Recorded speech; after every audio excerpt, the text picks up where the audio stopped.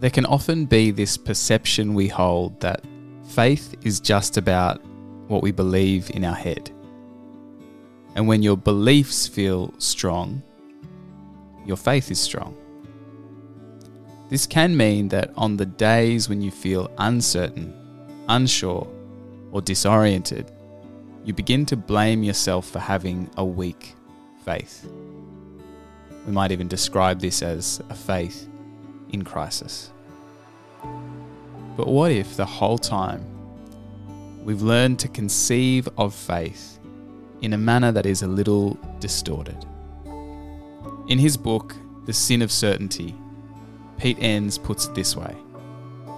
He says, "I believe that the Bible does not model a faith that depends on certainty for the simple fact that the Bible does not provide that kind of certainty. Rather, in all its messy diversity, the Bible models trust in God, but does not rest on whether we are able to be clear and certain about what to believe. In fact, the words belief and faith in the Bible are just different ways of saying trust. And trust works, regardless of where our knowing happens to be." When you stop thinking about faith as simply believing or knowing certain ideas, and instead begin to conceive of it as trusting in God's goodness and love, it can totally change the lens you're looking through. Here are a set of affirmations for when you need reminding about this alternative lens.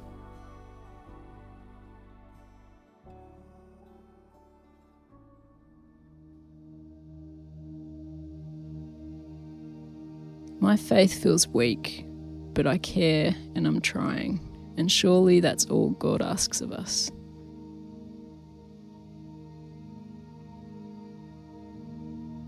I may feel untethered and overwhelmed by uncertainty, but I am still cradled by grace and kindness.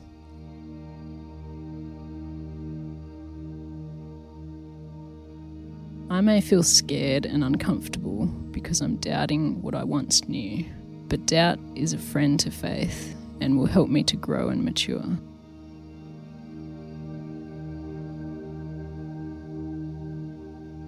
We can never reason out God. There are mysteries and unknowns and ideas too big for us to fathom, and that's okay.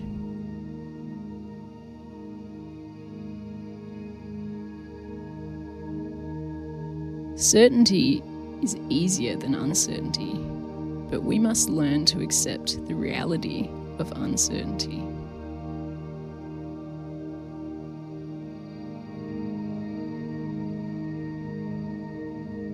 There will be issues that we can't figure out the definite answers to, and that's okay.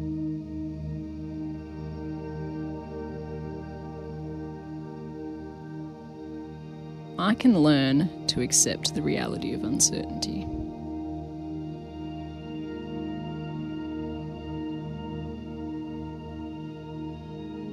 Trust is a legitimate response in the face of mystery, because acting as if we can have all the answers and provide clarity where darkness genuinely exists and will continue to exist is dishonest.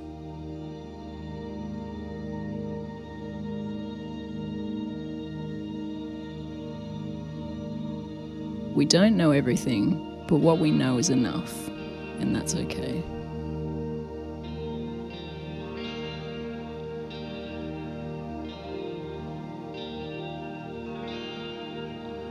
No one has all the answers. No theologian, pastor, priest or pope. No progressive, misfit or ex-evangelical. No one can have all the answers. There is too much outside the realm of possible knowledge.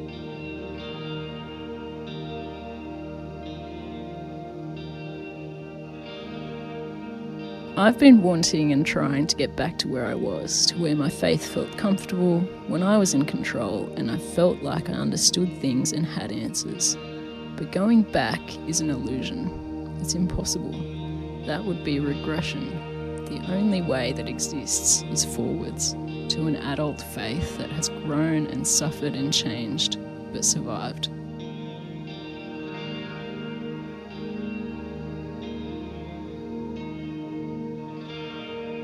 It's okay to not be sure, but to pencil something in and roll with it, because we realise maybe we will never be sure, and it's just easier to tentatively decide than to stay indecisive or undecided forever.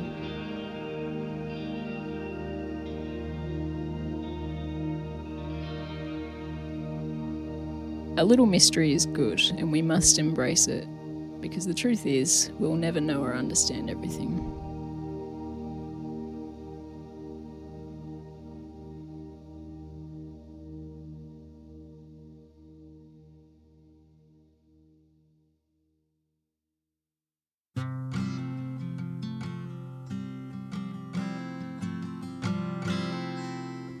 Spiritual Misfits podcast is brought to you by Meeting Ground, a church for the misfits. We know we are only one small and humble faith community, but we're making this work in the hope that we can encourage and empower other people in similar spaces. If you haven't already done so, jump on our website, spiritualmisfits.com.au, and join our mailing list to receive the Sunday message. No spam, no sales, just weekly encouragement around faith from the fringes. If you know someone who would benefit from hearing this episode, please share it and consider giving us a rating and review on your podcast platform or social media of choice. We'll catch you next time. Until then, take care and be kind.